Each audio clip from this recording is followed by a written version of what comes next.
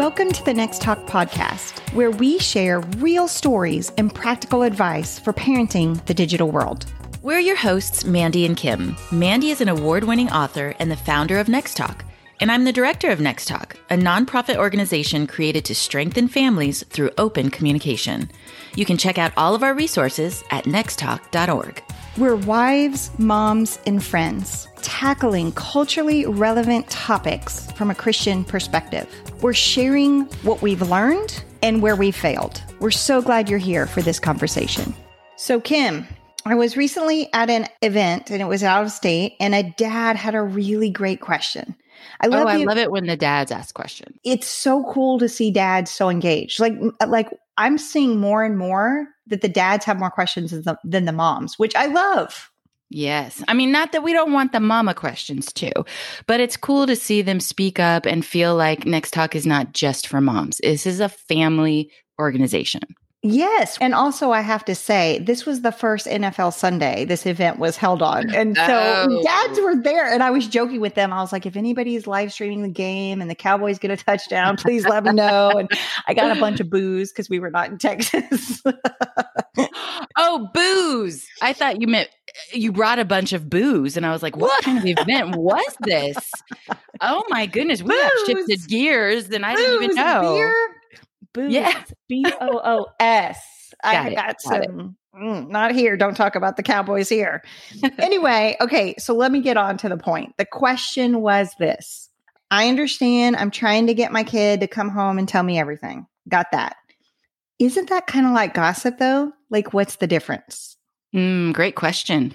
I've never had that question before. Out of all these years of doing it, I've never had that question. And I actually really liked it.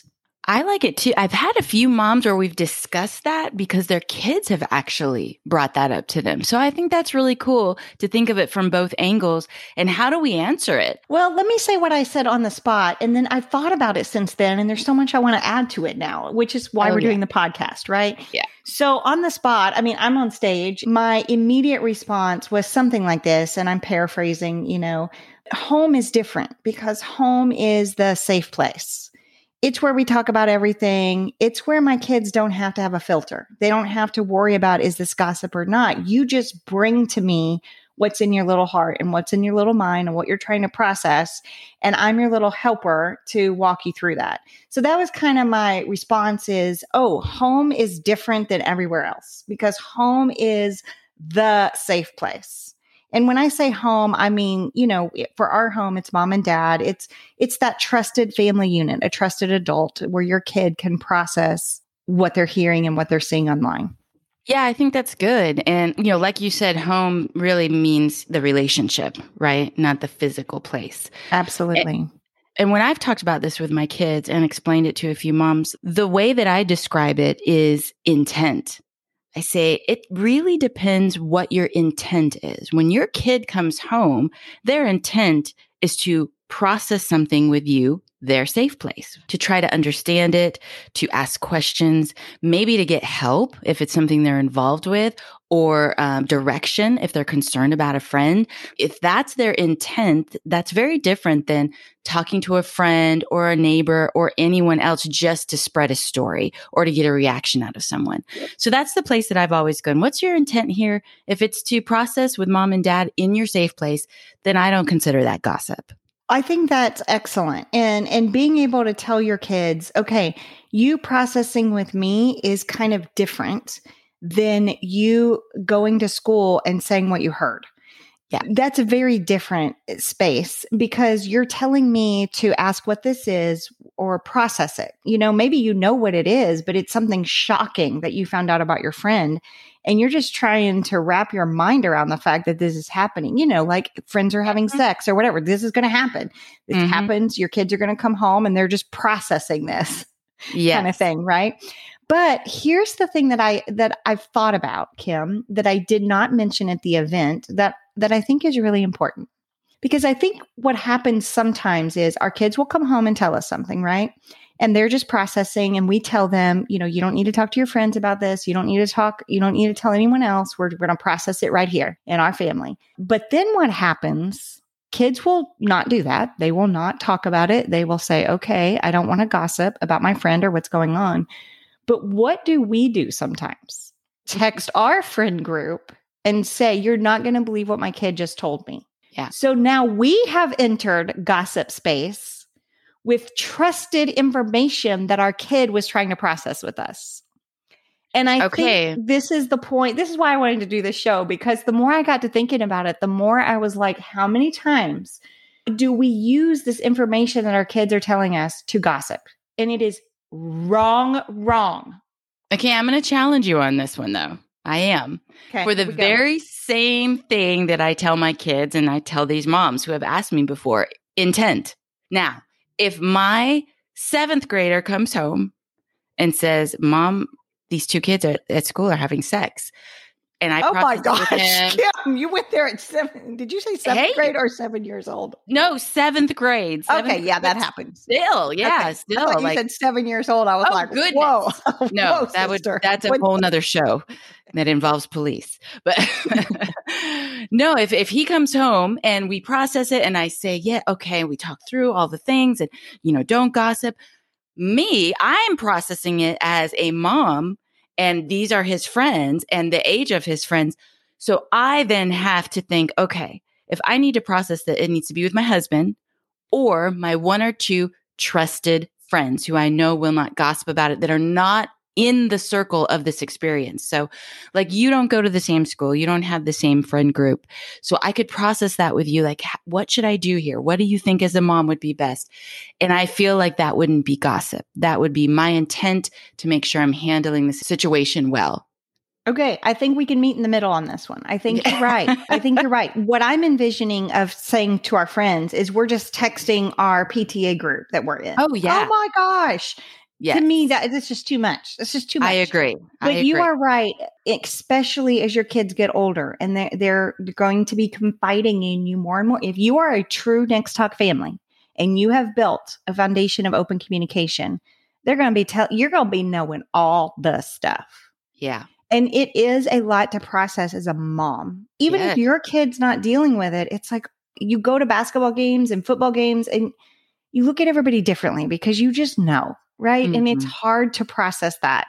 And you want to be loving and you don't want to be judgmental. And so you're just trying to figure out how to handle all this information that you've been given. So I hear you on that. It just has to be, I think it goes back to what you said in the beginning of the show. It's your intent. Mm-hmm. It's not about spreading rumors. It's not about, oh my gosh, the shock value. I got to tell this person or this. It's about, can you please help me process this? And did I have the right conversations with my kids? Do you have any other tips for me? Like, what else can I do? It's that sort of thing. And I think this is a great lesson for your kids outside of gossip, is just intent in general with their actions, with their words in lots of different situations. And this is a great way to introduce it with the topic of gossip, because it's something that starts at a really young age and it's age appropriate to talk about, but it's a good tool for them to apply in all kinds of situations. One of the things that we always say at Next Talk, as especially for us in our Christian homes, how we're handling this stuff is, why can't we gossip? That goes back to the Bible. Like, what does the Bible say? And, I love Proverbs 11:13. It says, a gossip goes around telling secrets, but those who are trustworthy can keep a confidence. You're a holder of the confidence of your kids' lives and their friend groups and what's going on. You're a holder of that. Yes. Are there some times that we need to report things? Absolutely. Are there some times we need to maybe make a call to another mom because you are literally concerned about the well-being of this person? Absolutely. But are we protecting that information in confidence? And we're not just blasting it on Facebook or texting, 50 people about it. That's not what we want to do here. And I think too, it's an important part of the conversation when you're maybe walking through scripture with your kids and talking about why we don't gossip. Also, sometimes our motivation for gossip, we can get caught up in that really easy. And I think being real transparent with your kids, like sometimes it's nice to have, maybe not nice, but sometimes it's fun to have the best story or the juiciest news. And I think kids can get caught up in that really easily. And so can we as adults. And so we're drawn into that world of gossip because it's fun to be the one with the information on the front end. But on the back end, then you become someone that's not trustworthy, someone people don't believe will hold their confidence or that they can share information with. And so you lose out on some of the gifts of friendship and relationship if you become a gossip. So there's all these great conversations around this that you can have. Absolutely. I remember one time a long time ago, my daughter came home and, her friend had confided in her that she was crushing on this boy. Well, the boy was asking my daughter, does she like me? And this was years ago, sweet little innocent crush kind of thing. And I remember my daughter came home and she said, what should I say? Because I don't want to lie, but I don't, at the same time, this is a confidence that my friend has given to me and I don't want to gossip about it. And so I remember right at that moment sending her, I said, well, go to the back of your Bible and look up some lying scriptures. And she did. And she's like, yeah, I don't think I can lie to him. And then we looked up gossip and kind of went through that whole phase. And then we started brainstorming and just coming up with some ideas of how she could handle it. Because she was like, I don't want to lie and I don't want to gossip. Like, I want to be a trusted friend that will keep a confidence, right? And so our whole thing was the next time he asked, her response was going to be, and we came up with this together. Her response was going to be, listen, go ask her. Like, I don't need to be involved in this. And so then nice you kind of simple. The Fifth Amendment, really. I mean, she didn't say that, but just plead the fifth. I'm not going to respond to just go ask this person. That way you're still a trusted source for your friend and you're not going to gossip. And then you're not also lying straight up to this person either. And so I think it's so important in this example of sending your kids to scripture for truth, because this was such a little thing, right? But years later, when everybody's having sex or it feels like everybody's having, okay, well, let's go to scripture. What does God say? God knows better than us, instead of me just saying, these are the rules, because that's not going to fly.